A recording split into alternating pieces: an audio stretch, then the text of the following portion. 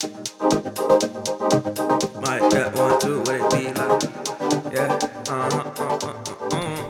Zoe Time. Welcome to the Zoe Time Show presented by hoopsandbrews.com. I will be your host for the day, Daniel Belt, and guys, it's been a while since I've last recorded. It was a busy holidays with the families for Christmas, for New Year's, and all that, so it's been probably 3 weeks since I last recorded, and I'll get back to recording weekly, and I'm probably going to do 2 podcasts a week, probably one for 1 hour and the other one for 30 minutes, just because it is basically the second half of the NBA season. We are 42 games out of the way. I believe we are 23-19 right now, so I mean, not where I thought we were going to be at this point in the season, because I thought the Lakers were going to get some sort of luck in the health regard, but given all the injuries, given the suspensions, given multiple injuries to multiple players, and a lot of those players missing the same games, it's actually not terrible that we are 23-19. Definitely a lot of positives have been shown this season, also some negatives, but hey, we're 23-19. We're 2 games out of the 5th spot for the Western Conference. We're, I believe, 5.5 games back from first place. So, honestly, season's been all right. We should be getting LeBron back fairly soon. Rondo should be coming back probably by the end of the month. So, there are reasons to be optimistic in Lakers land for how the Lakers have played without LeBron. Even though we are 3-5 without him, we were in a lot of those games, which I will be talking about very shortly. But yeah, so we have a lot to discuss about what's been happening in Lakerland. Like I said, there were good things, there were some awful things. The Lakers did happen to beat the Warriors on Christmas. That was a fantastic game. That was a really good atmosphere for the Lakers to play in, especially since LeBron got hurt during the second half of that game, but the Lakers were still able to power through and win. I thought that was a huge statement win for the young Los Angeles Lakers, and we heard all season that come Christmas, the Warriors are going to blow out the Lakers, that it means that actually that game was going to mean something, but since the Lakers won that game, it means nothing, because for whatever reason, the Lakers have to be held to this certain standard that other teams aren't. Then it's, for the Warrior fans, the Lakers beat the Warriors in preseason, right? They said just wait till the regular season. Then we hear now to just wait till playoffs. So the goalpost always moves when it comes to the dealing with the Los Angeles Lakers, dealing with their young core players, dealing with their rotation, their bench players. So they just have to be held to some sort of gold standard that, I mean, other franchises say the Lakers are irrelevant, so it's just weird that all these goalposts move, all these standards have to be only applied to one team, yet we look away when other young core players play bad on certain nights with other teams. But with LA, what was that game? Against the Timberwolves, I believe.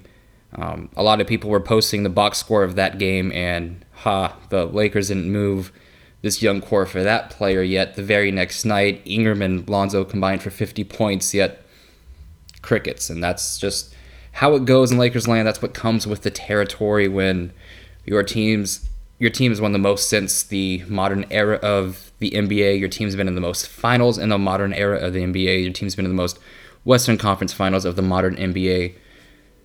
Your team has won the most games since the modern NBA, so it's fine. We get it. We understand why these goalpost moves every night, but it's just funny when the Laker fans dish it back.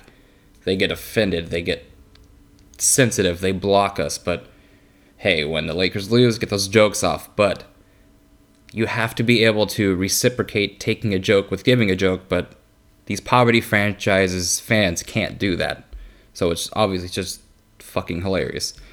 And while we also did beat the Warriors on Christmas, we did happen to beat the Kings, the Mavericks, and Pistons without LeBron. And I know none of those teams are particularly great, but the Kings have De'Aaron Fox, who everyone is saying is the best prospect from the 2017 draft class. They also have Buddy Hield, who is 26 and almost probably a borderline all-star in my opinion. He's played fantastic this season. So they were able to go up against the Kings and beat their young core head-to-head. We beat the Mavericks, who have Luka Doncic. We actually swept the Mavericks this year 3-0. And for all the praises and just noise that Luka Doncic gets, he didn't really play well against the Lakers this year. Brandon Ingram outplayed him in all 3 games, yet Brandon Ingram's a bust and Luka's the next coming of LeBron. So it's just funny how these things work out. And they also beat the Pistons last night with Blake Griffin, Andre Drummond, and Reggie Jackson. So while, yes, they are all under 500, they're still all in the playoff hunt for their respective conference. Some of these teams have all-stars, some of these teams have future all-stars, so it's not like they played the Cavs 3 times and won.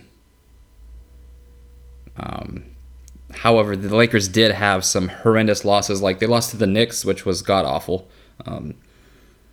That was terrible. I also believe we didn't have Kyle Kuzma that night, so it was just terrible.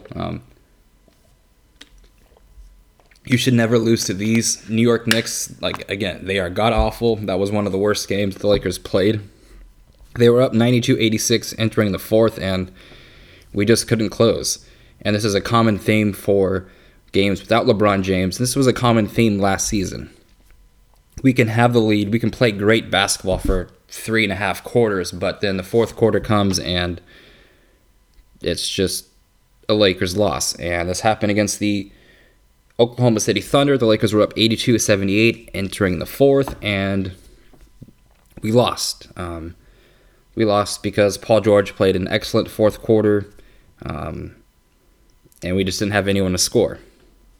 So that was another game that the Lakers squandered with a fourth quarter lead. They were also up 10 with 7 minutes to go in the third against the Los Angeles Clippers, who happened to be, I believe, either a playoff team or the 9th seed or somewhere along the lines like that, which Lou Williams took over that game, and we just didn't have anyone that could step up and score. No, that's pretty common, though, when LeBron leaves. You struggle to score on offense. It sucks to lose these leads when the Lakers were playing well, basically, again, through 3 quarters. It's just we can't close. And one of these young guys needs to step up and be the closer for the immediate future, or just kind of like rotate nights, like one night Ingram, one night Kuzma, one night Hart, one night Lonzo. They could do that, and the past 2 games, they've shown some of that potential. And one of the games that I went to was the Los Angeles Laker game against Sacramento in Sacramento, and we were up 104-89 with 6 minutes and 30 to go in the fourth quarter, and I'll be honest, that was one of the worst losses that personally I've ever gone to and personally just ever seen happen in basketball. We were up 15. Golden One Center was chanting, "Let's go Lakers." It was an awesome environment. Then Lonzo has to come out to deal with cramps, and yeah, Bogdanovich hits that 3. Ingram misses the free throw, and it was just awful. Like that was a heartbreaking game to be in attendance to. We just needed to get some stops and just score a little bit, and we weren't able to do so. And so there's that's 4 games in which the Lakers were leading either in the third or fourth quarter on that we weren't able to win. If we were able to close those games out, even just 1 or 2 of those, we would be talking about the stretch without LeBron in a different light. Instead, it's, the Lakers aren't even a 500 team without LeBron, but let's not act like LeBron was the only one missing. Kuzma missed 2.5 of those games. Rondo's been out the entire time. Beasley was out for a couple of those games as well. So it's not like LeBron was the only one out. It was many people being out, rotations being shrunk, and Luke kind of just having to learn on the fly what to do with this team. We also lost to the Minnesota Timberwolves, but that was without LeBron, Rondo, and Kuzma, so you're without 2 of your best scorers, the captain of your second unit. So, again, I'm not excusing the 3-5 stretch because, hey, like, we should have at least gone 500, but let's not act like we didn't go 3-5 earlier in the season with LeBron. So, hey, it's still coming together, in my opinion. I believe, who was it that responded to me on Twitter when I said the Kings and Thunder loss is pissing me off? He said, you know what?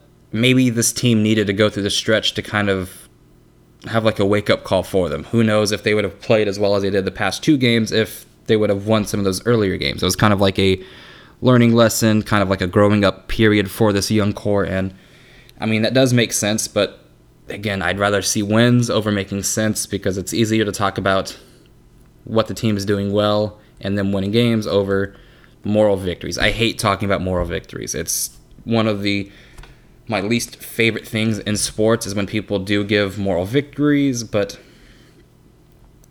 as a Lakers fan, I've seen them win championships. That's why I don't really care about moral victories. If you're a Sacramento Kings fan or a Phoenix Suns fan or Orlando Magic fan or a Utah Jazz fan or, let's see, who else is trash? Like the Nets. You can have these moral victories and they can actually mean something. But when you're the Lakers, when you're the Spurs, when you're the... who else? I guess you're the Celtics, when you're the Bulls, when you're... that's probably about it, or the Warriors. There are no moral victories. There are only championships or nothing. So, yeah. And again, if we were able to close out some of those games that I mentioned, we would be talking about the Lakers in a different light. And also, side note, when LeBron was out in Cleveland, like when he was a part of the Cleveland Cavaliers but couldn't suit up, the Cavs only won 4 out of 27 possible games. That is atrocious. That is like 15% of their games they won without LeBron. So that stretch is terrible. However, Kyrie and Kevin Love only played in 15 of those 27 games with LeBron out. But when Kyrie and Kevin Love were healthy, when they were available, they only won 4 games out of those 15. For comparison, the Lakers have won 3 of 8 without LeBron. So not only are the Lakers looking more like a NBA team currently, they have a better winning percentage without LeBron than the Cavs did with Kyrie and Kevin Love, who were 2 All-Stars. So we hear about how the Lakers punted this year of LeBron's career, but we could flip that. If you were that trash without LeBron, couldn't you say you kind of punted LeBron's prime, like his actual prime in Cleveland, by surrounding him with players that couldn't win without him? Like, if you're telling me 2 All-Stars can only win 4 games out of 15 in the East, that's trash. That is terrible. Yet you have the audacity, you have the balls to say the Lakers punted this year, the Lakers' young core sucks. You spend your entire time making jokes at the Lakers' expense on your timeline, and yet these people that you want retired in Cleveland were trash without LeBron. Like, I don't get that. And you can say, hey, well, Kevin Love and Kyrie stepped up in the playoffs, but yes, it's only because LeBron got them to where they were. LeBron took all of the attention off on the court while they were able to succeed in either a wide open shot or a closeout on a 1v1. So it's just strange that all these Cav MAGA people like to talk all this shit on Twitter about their one title in like 60 fucking years, but it's so strange, man, that they feel this bravado, like, oh, we have a Kevin Love and a Kyrie, yet we only won 4 games out of 15 without LeBron. Like, that's fucking trash. Like, I still don't get that. And you can make these player comps like, oh, Kyle Kuzma is basically a Jordan Clarkson or a Jeff Green, or Brandon Ingram is a Travis Outlaw, or Lonzo's a Michael Carter Williams. Well, guess what? They have a better win percentage without LeBron than the 2 people you want hung up in the rafters. So that, I think that says something about how players or how fans like to talk shit about other people's teams without kind of taking a look in their mirror and seeing what their team is and has always been without LeBron, which is trash. Cleveland is a trash franchise, a trash city, and just a trash basketball town. So again, I don't really like to spend that much time talking about the Cavaliers, because I feel like their time without LeBron should be enough pain, but when these idiots pop off, like, I get it, get those jokes off. But LeBron did all of the heavy lifting for your franchise's incompetence. And it kind of sucks what maybe could have happened, what maybe could have been if the Cavs weren't shooting themselves in the foot every single time with their signings, with all of these other things that they did. Maybe LeBron would have a winning record in the NBA Finals if the Cavs weren't such idiots, but you never know. Also, if you're going to make jokes, make sure you're able to take jokes. If you can't, get off Twitter and go learn about life somewhere else. Now, enough about petty wars with the blind mice on Twitter who just normally run away when the Lakers win games. Let's talk about what the actual Lakers have been able to do well on the basketball court, and that's topic number 1 for the day. Without LeBron, the Lakers have had to rely on defense to win games, and that's not shocking. LeBron basically is a offensive system wherever he goes.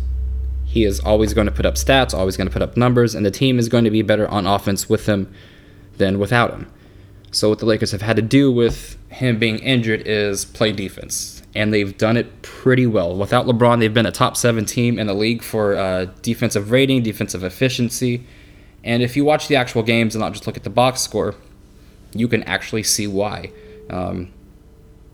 They've played very well on defense, although they've sucked on offense. And like what I mean by relying on defense is just look at the last 6 quarters of NBA play for the Los Angeles Lakers, and it'll tell you the whole story. Shots will always come and go for this team. Like, they're going to go through hot stretches and they're going to go through cold stretches. What needs to stay the same is their defensive energy, their attention to kind of the film and what Luke actually goes over on the defensive side of the ball. For all of Luke's shortcomings on offense and him just being a blah coach with rotations, he is a very good defensive coach. Like, I will give him so much credit for what he's able to do with his team on defense. He seems to always put players in the right position on defense. I just wish he was able to do that on offense, because if he was able to do that on offense, we would be probably a top 3 team in the West, because we are very good on defense.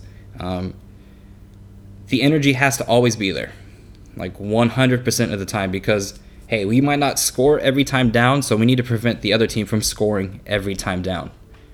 If you looked at the Maverick game in the second half, you looked at the Pistons game in the second half, and if you looked through some stretches when we played the Clippers, when we were able to get back in the game with the Knicks, when we were able to come back versus the Kings, in the second and third quarter versus the Kings, when we were able to extend the lead in Sacramento, you saw the Lakers play really, really good defense. And it all starts with their ability to switch, with their ability to rotate, with their ability to play for each other, and kind of just buy into Luke's system on defense. We switch a lot, and that's because we have players that can switch. Josh Hart can, for the most part, play perimeter defense. He fouls a lot of 3-point shooters, but he's able to fight through screens because he's physical. He's not the greatest 1v1 defender because he does get blown by a lot. He does get crossed up a lot. And that might be with the strategy where Luke wants to funnel the player into JaVale, so either JaVale can send his shit backwards or make the guy pass. So it might be because of that, but when Josh Hart is playing low post defense, he's very tough to score on. I can't remember who tried to shoot over Josh Hart in the post, but I believe he was either blocked or he shot it very, very short, and that was just a great play. And the best example of what I'm talking about with how you should always play with effort, play great team defense, and play great personal defense is just watch the second half of the Maverick game with Josh Hart. For us to win games, it doesn't have to be all about points. Josh Hart was not shooting well against the Mavericks that game, yet he was doing everything right. He was hustling, he was running, he was diving on the floor, he was rotating over to the correct person every single time, and he was crashing the boards. Him rebounding that game was one of the main reasons why we won that game. When we go with Lonzo, Ingram, Kyle, Josh, and JaVale, we are kind of undersized at the forward position with rebounding. how you can combat that is when you have your guards rebound. And that's what Josh Hart did. Josh Hart was a animal that game. He was a dog, and he was perfect. That was how I want Josh Hart to play every single night. He's going to make shots every now and then. He's going to sometimes go off for like 6 threes in a game. When that's not happening, you don't need to sulk. You don't need to put your head down. And this is what Luke's been trying to stress to the team. And again, for all of Luke's shortcomings, he seems to be a great players coach. He tries to get the correct message across. And I'm not a huge Luke fan. I've been noted for saying, hey, they should probably look at other options this summer. But what he's able to do on defense, what he's able to try and get this team to buy into, sometimes it works. And when it works very, very well. And you're able to see the workings of that with the Maverick and the Pistons game. I've never seen a player, and I think he played like 44 minutes that night, so he was playing the entire game. And I guarantee he was exhausted, and this kind of goes to him being in the correct shape that he needs to be in for the NBA season. I also don't think he or Lonzo has missed a game, so what he was able to do that night, his energy is contagious. And yeah, like that was one of the most fun I've had as a fan watching a certain player take over the game without scoring. And we kind of see that almost nightly with Lonzo. It was great to see another player do that with Josh Hart, and I don't know, man, that energy is contagious. You were able to see Michael Beasley play with that sort of energy. KCP played with that energy. Lonzo picked it up. Ingram picked it up. Kuz picked it up. So it's just, when one player plays like that, people feed off of that. So we just need 1 or 2 players to kind of start the run that we need to get to either pull away from teams or come back versus teams. And Josh Hart is a player that played a lot at college for a winning program. He won a title at Nova. He knows what it's like to play winning basketball. So I think he could always bring that defensive toughness, defensive presence, defensive energy to the game that can change the outcome of a game. And speaking of defense, I don't think Ingram gets enough love for what he's capable of doing on defense. People want to believe that he's just a offensive player. They always say, well, he's the next, or a lot of other fans want to say, well, Laker fans said he was going to be the next KD. Hey, we might have wilded out for a summer or two, but we realized Brandon Ingram will never be that. In my opinion, Brandon Ingram could be a Scottie Pippen just based off of his defensive presence, what he's able to do with the ball on offense. He's never going to score that much, but he's going to facilitate, he's going to rebound, he's going to score in certain situations. He's going to play really good defense, and I believe that's what Scottie Pippen was. He was never asked to do too much. And when Ingram's asked to do too much, sometimes you kind of see the heavy ISO. That's when you kind of see the boneheaded plays come out. But when he's just asked to play his role, he plays really, really, really well. And I just don't think he gets enough credit on defense because with LeBron out, they want him to be scoring, or NBA Twitter wants him to score 30 points, yet he doesn't do that. That's not Brandon Ingram's game.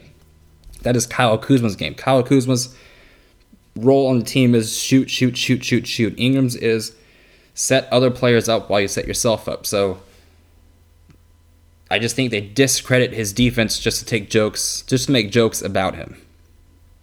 Yet he deserves as much recognition on the defensive side of the ball as a Lonzo Ball, who is a fantastic team defender, who can play really good one-on-one defense, who can pick up full court against players that struggle bringing the ball up, and he can get steals. He could block opposing point guards using his height and using his IQ. If you were able to watch, I believe, the Knick game and who else was it? I think it was the Timberwolves. He's able to position his body to kind of look like he's giving up on the play and then swat the shit out of your shot. And it's pretty cool. Also, last night versus the Pistons, he was able to block the player's shot from behind, get the ball, or get the rebound, and then make a beautiful half-court bounce pass to KCP for the easy layup in transition. Ingram and Lonzo are able to just kind of like hound the backcourt. When Ingram is guarding the 2 spot, it's a huge disadvantage to the other team's shooting guard because they're not 6'9". So having to shoot over Ingram is Not fun. You're able to see that with CJ McCollum earlier in the year. You're able to see it against Luka Doncic, the second game they faced. There are a couple more examples of opposing shooting guards just shooting like shit against Brandon Ingram, and that's because he's able to close out very well. He's able to move his feet on defense. He's able to get around screens. He's able to kind of know where you're trying to go and just make it tough for you. He's not a defender who's going to get a lot of steals or blocks. He's going to get... he won't get love in the Defensive Player of the Year race because he doesn't get a lot of steals or blocks. Those sometimes are compromised with people thinking a lot of steals means you're a great defender. No, it's a lot of other things that come with that. Steals and blocks are nice, but what you're able to do with the guy in front of you, either you get that really good player to pass out of a shot. Oh, Donovan Mitchell was trash against us because of Ingram. So if Ingram's able to make you miss shots and make you pass out of the shots that you want to, that's a win for him on defense, even though it's not a steal or a block. If you miss a shot or pass up a shot that you would normally take over a smaller defender, that's a win. And Brandon Ingram's ability to switch on defense is awesome as well. You put him and Lonzo together, they can switch every single time. You put Lonzo, Ingram, and Hart together, they can pretty much switch on defense the entire time. Hell, even Kuz, who played fantastic defense against Blake Griffin last night. And Lonzo and Ingram switching on defense is why we always want Lonzo and Ingram to play together. Because they can do so much on offense well, they can do so much on defense well. Just play them together. Without LeBron, yes, you have to stagger the minutes, but the minutes when they can play together, it looks awesome, it looks fun, it looks like it's sustainable, and it looks like when LeBron is inserted back into the lineup, it can be sustainable going into the future. Lonzo is never going to be a high usage guy, in my opinion. He will improve his shot making, his shot creating, and his shot taking, but I never think Lonzo will ever be this high usage guy because he doesn't like to go ISO. If you've heard him talk about how the Lakers close games, he hates ISO ball. He wants the ball moving, and that's how he wants to play. The games we've lost, you've heard him actually be vocal about that. And last night's defensive effort versus the Pistons was awesome. Kuz being the primary defender on Blake and holding him to 16 points, under 50% from the field goal, from the floor, and 0 rebounds is fantastic. If you're able to hold Blake Griffin to 0 rebounds, you did your job either boxing out on defense, kind of having him not get offensive rebounds as well. Blake Griffin, I don't want to kind of yell at him or like talk shit about him, but his energy last night was unacceptable as an opposing fan. He doesn't seem engaged in Detroit, and he's getting paid a lot of money. He was traded from the Clippers to the Pistons. I believe the Pistons gave up a lot for him. I can't remember what the trade was. I know it was a pick and some players, and I believe another pick, but what Blake Griffin showed last night is not acceptable for a player making that much money, not acceptable for a all-star caliber player, and Kuzma was able to take advantage of that both on offense and defense. The Lakers actually doubled Blake Griffin a lot because of the lack of shooting around Blake Griffin and the inability to create for himself like an Andre Drummond, and the inconsistency of a Reggie Jackson is why the Lakers were able to double Blake Griffin. And again, Luke put them in a great position to play defense last night. And I feel for all the times we call out Luke, we need to praise him when he actually does a good coaching job. And that's how I kind of wish all of our fan base was like. The Laker fan base can be sometimes toxic. They want to be right about a certain thing, and then they have like a couple of players or a couple of fans that stand only a certain player and hate when the other player does well. And this happens a lot with Kuzma and Ingram stands. They don't like each other. They want their guy to be the number one or the number 2 option when LeBron comes back, and I'm just like, let them both just play well together, and who cares who plays well? As long as we're winning, as long as the team is playing well, who gives a fuck? I don't care if it's Michael Beasley out there. I don't care if it's Lance Stevenson. As long as we're winning, play well. I don't care if it's Rondo closing over Lonzo if it makes sense. Just play well and win. Let's stop this stand shit. Let's just care about winning games, what Laker Nation used to be like in the early 2010s and the entire decade of the 2000s and the early 90s and late 90s and all of the 80s and the majority of the 70s.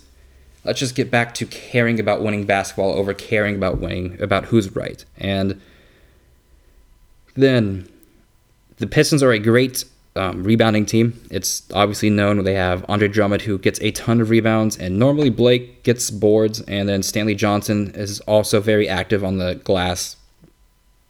The Lakers were able to out-rebound them by a lot, and a team such as the Pistons normally get a lot of offensive rebounds, which means they were stopped on their first possession, but they were able to get a offensive rebound and score on their second possession. The Lakers did a fantastic job last night of limiting the Pistons from getting second chances, and that's huge because we do play small at times. So if we're able to keep a offensive rebounding team off the glass, it should mean that we're going to win. And like I said, with Bruce Brown in the lineup, with Reggie Jackson and Drummond, the Pistons lack shooting. And Drummond can't really do much. So if we just double Blake Griffin, who kind of looked clueless out there, it was a perfect game plan defensively, and that's a huge reason why we won the game. Also, a huge reason why we won the game was Lonzo defensively. He was roaming out there. He is a great kind of safety. When he is able to play safety on defense, you see him either A, pick off a pass that's trying to get from point A to point B, B, he'll make a steal off of a guy that has a back turned to him that can't see Lonzo coming, and he just steals it at the correct time almost always. Or C, he can actually body the guy that's they're doubling. He, for whatever reason, Lonzo, if you watched last year's game against the Pistons, you will know why. Lonzo and Blake Griffin do seem to have some kind of beef. Lonzo was kind of shoved Blake Griffin last year, and you could tell Blake Griffin was trying to body Lonzo. He was trying to kind of send a message, and I'm sorry, Blake Griffin, but no. You were not able to move Lonzo Ball anywhere last night, and that's Blake, you got to be called out for that. That performance by you last night was terrible. And Pavi and I from Hoops and Brews, if you haven't already, go follow them on Twitter, SoundCloud, Apple Podcast, Spotify now that they're on, Instagram. Make sure you just go follow them. Pavi and I were talking about the Pistons being a team that could have 3 players that average 20, that should be a top playoff team in the East, and we're wrong. Blake is not that guy. And I don't know if I'm always just tuned off of whatever team Blake is on after the first quarter because, hey, the NBA is back, you're watching every game, and then later towards the season, you're only watching your own team. Normally, I follow Blake Griffin for the first quarter of a basketball season, and he's playing very well. So then I'm like, hey, they're not losing because of him. But last night, that performance, that effort, that energy you brought to the game, Blake Griffin, was just unacceptable. And you just got to do better in Detroit. And then not only was Lonzo's defense on Blake and the other bigs and the wings and the guards very good, so were Ingram's closeouts. I don't think you realize how tough and how hard it is to shoot over Brandon Ingram when he's trying to close out on you. He is a 6'9" guy with probably a 7'2", 7'3" wingspan who can jump out of the gym. So you got to shoot that thing high. And if he's closing out on you, he's doing it very smartly. He's not going to jump into you like Josh Hart will. And that's one of my only negative things I have to say about Josh Hart is he always seems to foul a 3-point shooter every game. Ingram closes out normally correct unless it's against James Harden. And I feel like he was kind of taken down with the defensive mindset from the other NBA fan bases because they saw the games against Harden. But yes, James Harden does that to everybody, so I feel like that was unfair to kind of cast away Brandon Ingram's ability to contribute on defense. And yes, Ingram closes out amazingly. He's also fast enough to kind of get back after the person blows by him on the closeout. If he closes out too hard, he still has the length, he still has the speed to get back into the picture and either A, block your shot, or B, make it tough for you to make it. And he also has those long arms that can, at times, create steals, create deflections. So he does need to get more credit on the defensive side of the ball. And Then you have JaVale affecting the person that's either A, going to try to shoot over him in the paint, or B, get swatted out. Sometimes he gets stuck in the paint for too long, and that's why we had 3 illegal defensive possessions. That's why the Pistons got 3 free throws last night. So he needs to do a little bit better job of being aware of where he is on the court at all times. And Hart can switch and play low post defense. So we just have a ton of guys that can do a ton of things on defense. And this is going to be a key, even when LeBron comes back. Hey, let LeBron control the offense. Let's play defense. Let him kind of take a break on defense while the 4 of us, or the 4 other guys on the court, just play pest-like defense for 24 seconds. Because the Pistons had a lot of either A, 24-second violations, or they had to force up a terrible shot with 1 second left on the shot clock, which is perfect. You want to get teams to take a tough shot with 1 second left on the shot clock, because for the majority of the time, there will be misses. The Pistons got lucky once last night, and I believe it was Reggie Bullock or someone else banked in a 3 off the backboard with like 1 second left from 28 feet. So, hey, it happens, but don't let that affect your defensive presence on the court at all times. We need another performance like we did last night against the Pistons, against Donovan Mitchell and the Jazz. I believe they're without Ricky Rubio and Dante Exum, so I believe Donovan Mitchell will have the ball more in his hands. We need to close out and not get Joe Ingles enough options to shoot from 3. Same with Jay Crowder. And, hey, almost let Rudy Gobert beat you offensively, because he's very limited with his offensive skill set. So it'll be interesting to see what defensive game plan the Lakers have going forward to that game, because I believe the Lakers are able to beat the Jazz. You might see LeBron sit out another game. If the Lakers can kind of hold on to this above 500 record, we're 23-19 right now.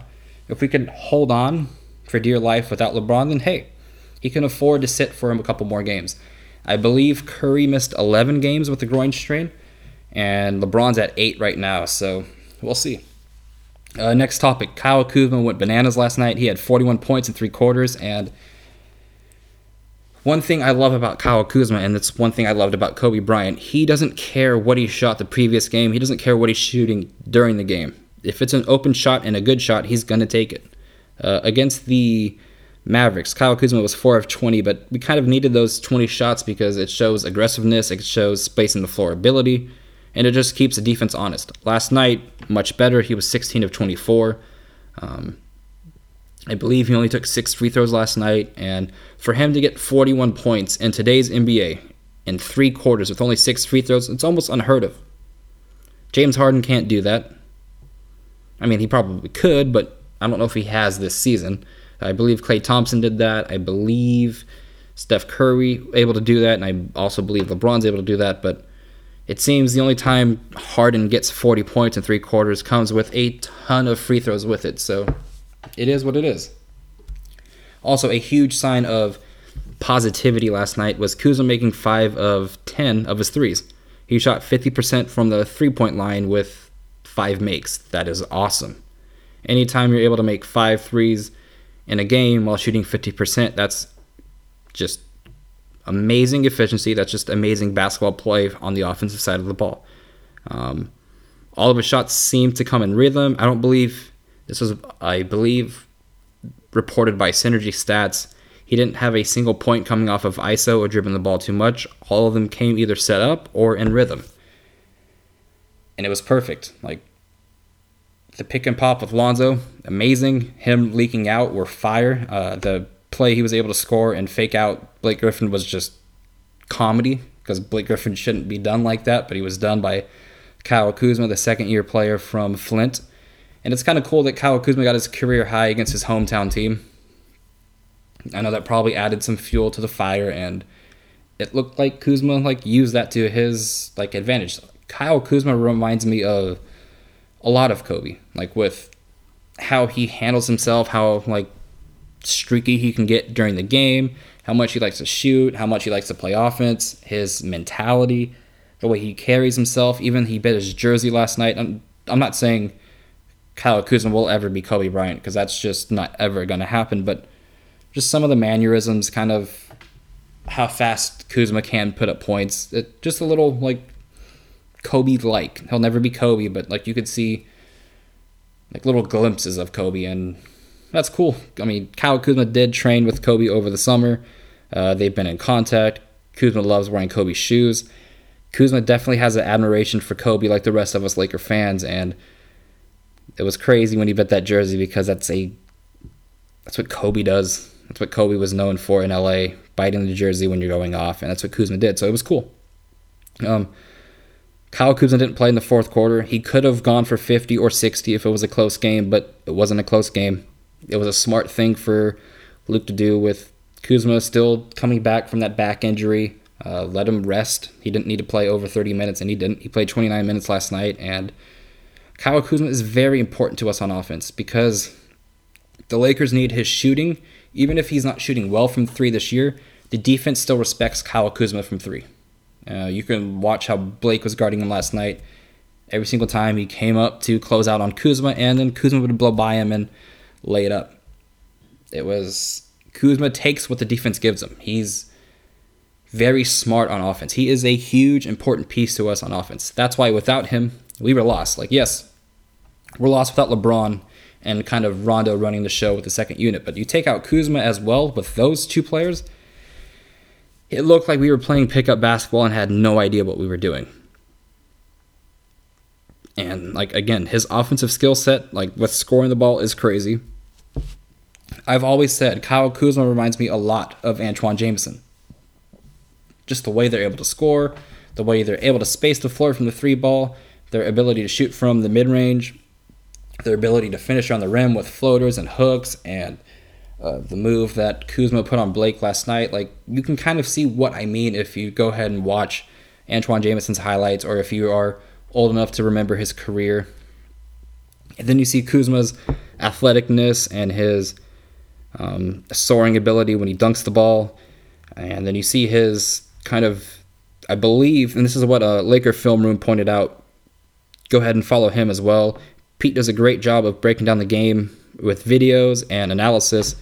He pointed out that Blake Griffin likes to look at the ball after he shoots it for a little bit, and Kuzma leaked out. And it resulted in two wide open, easy dunks from Lonzo and Ingram. So, hey, take what the defense gives you every single night, and that's what Kyle Kuzma does. Also, another one of Kuzma's dunks came off of a cut after a beautiful play by JaVale. I don't know many centers that can get the ball in while rolling to the basket, and it wasn't a great play. We passed the ball to JaVale when he was too much under the basket, but he was still able to, before he ran out of bounds, pass it to Kuzma. Not a lot of centers can do that. Not a lot of centers have the presence to know where they are on the court to make that pass.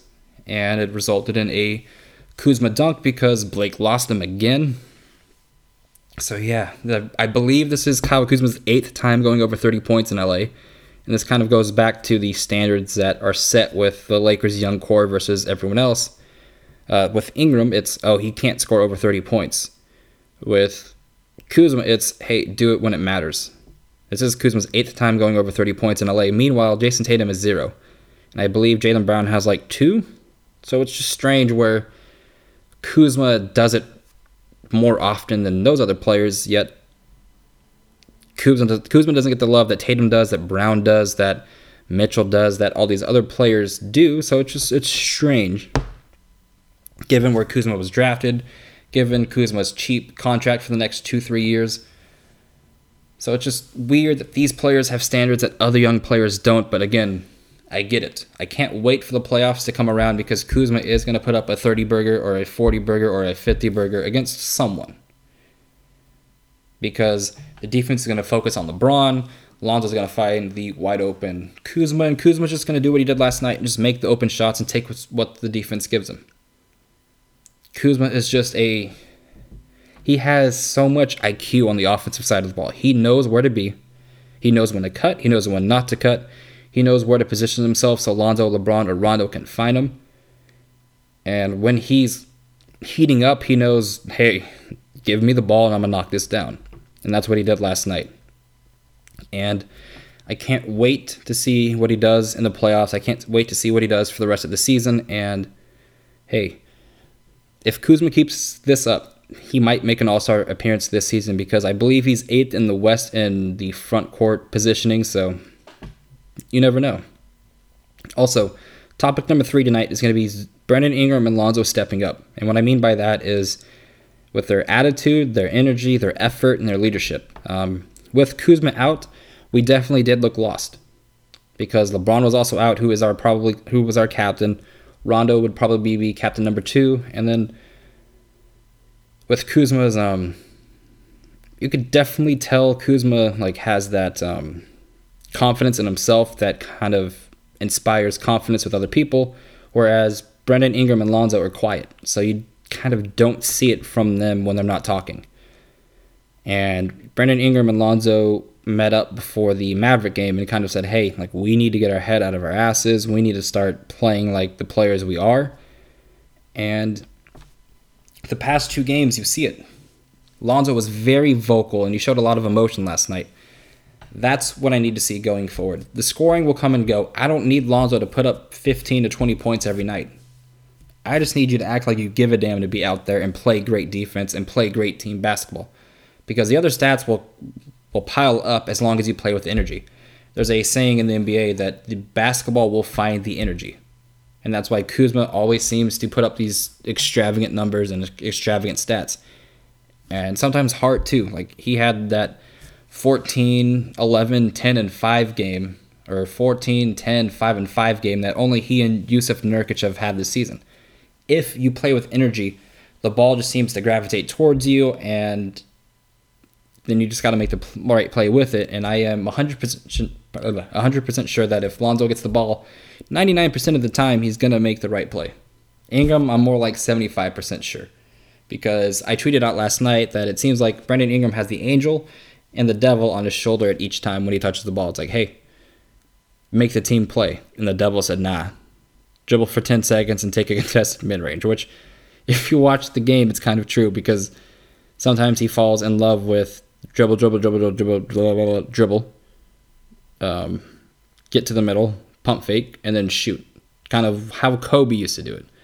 And Ingram's not there yet, so it results in more misses than makes. So I believe that's why a lot of our fans kind of get tired of Ingram because he does that, and it doesn't work out. But what Ingram's been able to do the past 2 games has been outstanding.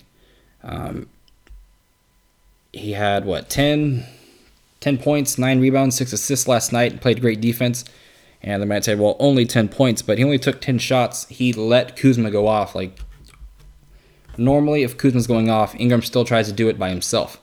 Ingram last night realized, hey, my offensive game might not be, my scoring ability right now, tonight, might not be working. Let me get others involved. Let me get them the ball. Let me set screens. Let me play great defense. Let me rebound. And that's what Ingram needs to do. That's what Lonzo needs to do more as well. Because for the most part, Lonzo is engaged, but when his shot's not falling, he normally sulks and then he gets taken out or he just plays trash on the court. Lately, they both played with great passion, with great intensity, and the rest of the team has fed off of that. They've played the past 2 games, we've played well, and obviously it resulted in wins. Against the Mavericks, they combined for 50 points, 10 rebounds, and 11 assists, which, hey, perfect. That was when Ingram scored 29 and Lonzo scored 21. That's when Lonzo noted, hey, if Kuzma's going to be hurt, I got to score more. And then when Kuzma comes back, hey, I can get 5, 5, and 11 with 2 steals and a block and be a team high plus 24 because I'm smart enough to put Kyle Kuzma in position to succeed.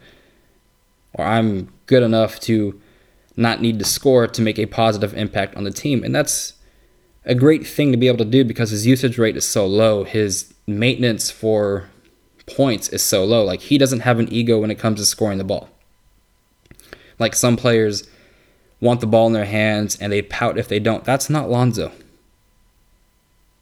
He understands as long as they are playing team basketball, he doesn't need the glory. He just wants to win.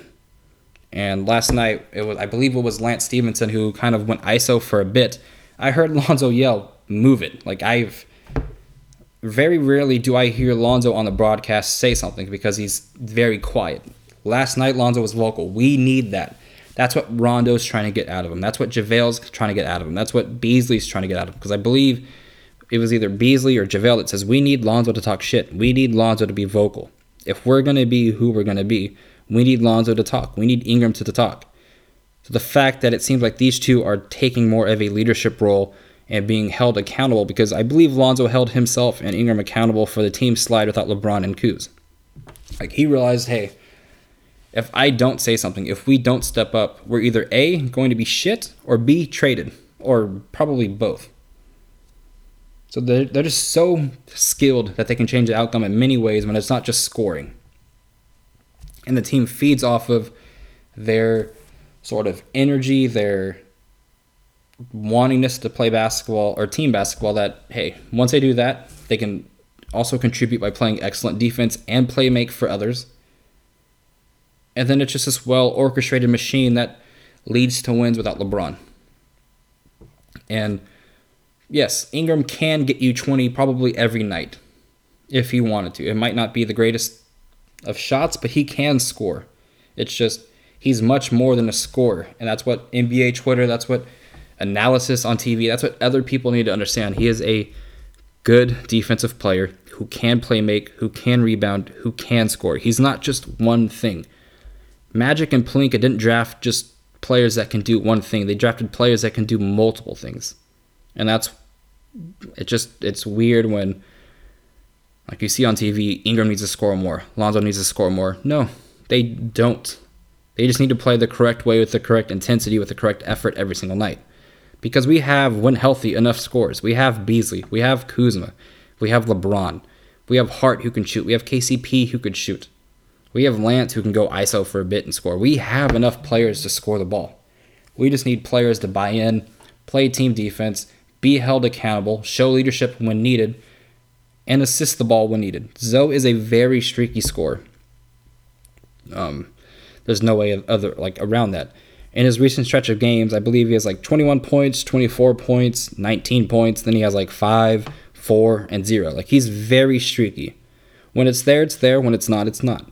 He is going to be so much better next season when he has a healthy offseason. God willing, he has a healthy offseason. He's already played 42 games this season without an injury. And I'm not trying to jinx that, so I'll knock on wood. So, yeah, but his 11 assists last night were very pretty. If you haven't already, go ahead and rewatch some of those. There was that touch pass to JaVale. There was that touchdown pass that he threw to Beasley. There was that beautiful bounce pass that he threw to KCP. And it's fantastic basketball to watch when they're all playing together. We do look like the Showtime Lakers at times when they do push the ball up. Our greatest offense without LeBron is getting a rebound and pushing, and scoring in transition, and scoring in the paint. So we have to play great defense to set that up. So it comes full circle for the Lakers when they play well. Get a stop, get the ball to the right person, aka Lonzo or Ingram, run in transition and finish the rim. And that's a full circle right there. So that's how we are going to win games without LeBron. Play defense, play smart, run, and finish at the rim. That's how we win games.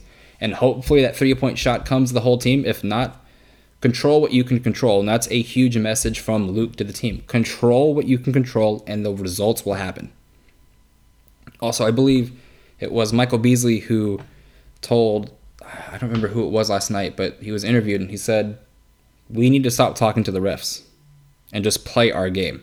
Control what you can control, and the results will happen. And topic number 4 today is going to be Beasley and KCP. Those two bench players are a huge reason why we are winning as well. Beasley has been perfect since coming back from the passing of his mother. That's a terrible thing to go through for those of us that have lost a parent before. It's very tough. And I'm glad that he's back on this team because he does definitely seem to be playing with joy out there. I believe basketball is sort of some of his release from the emotions that go with that. And you've heard him kind of say what's helped him kind of go through this is the team is there for him. A lot of people said this team was going to be dysfunctional, this team wouldn't be able to play well together, that this team was going to be like the Suicide Squad, but I don't think there's been like a single negative thing reported with this team with how they interact with each other. It seems that everyone plays for each other, everyone likes each other, everyone understands what's going on.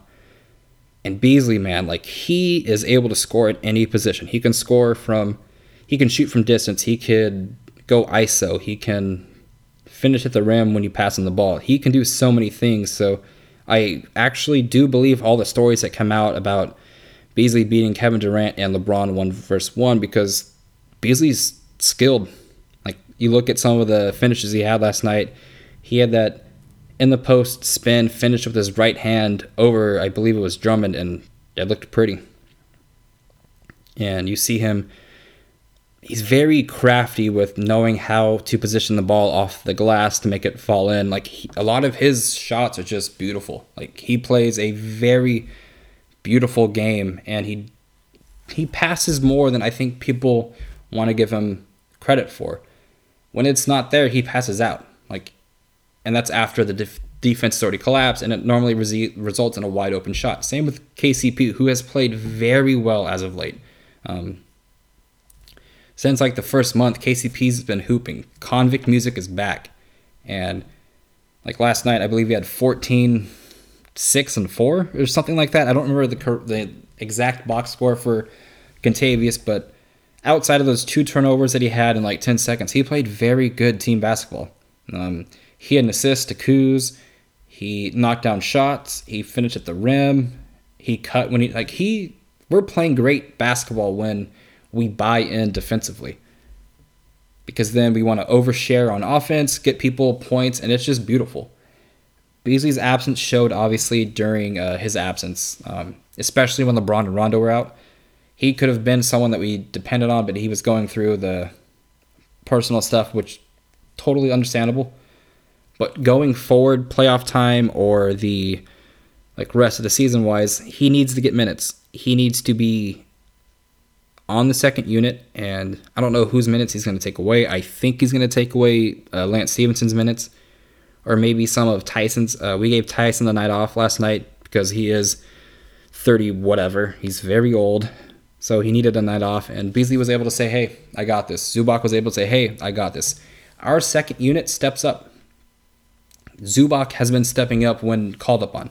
That is what we want to see. So it's beautiful. It's beautiful to see our bench stepping up when it needs to be stepped up with. And when LeBron and Rondo come back, we're going to get 2 more great basketball players back. So we're going to be a deep team come playoff time. Trades might happen. Trades might not happen. But the best thing that the Laker players can do on this team is stay ready. And yeah, KCP's been very important to this team. Beasley's been very important to this team. Everyone that's been getting minutes has been very important to this team this season, and probably you could point to a time in the year where they were either option number 1 or option number 2 to why we won that game, and it's beautiful to see. It's not just one player in LA, and that's what I like to see. Anyways, this has been Daniel Belts. Follow along at Twitter at Zotime Podcast. Also follow me on Instagram as well at Zotime Podcast, and follow on SoundCloud, Apple Podcasts, Spotify at Hoops and Brews as well. You'll be able to hear these podcasts every week on there as well. And I'll give my prediction for the next 2 games. I do think we go 2-0 versus the Jazz and the Cavs, and then depending on LeBron's health, he'll be back soon. So we can get back to kind of trying to figure out how we're going to play come playoff time. And until the next time we speak, man, go Lakers.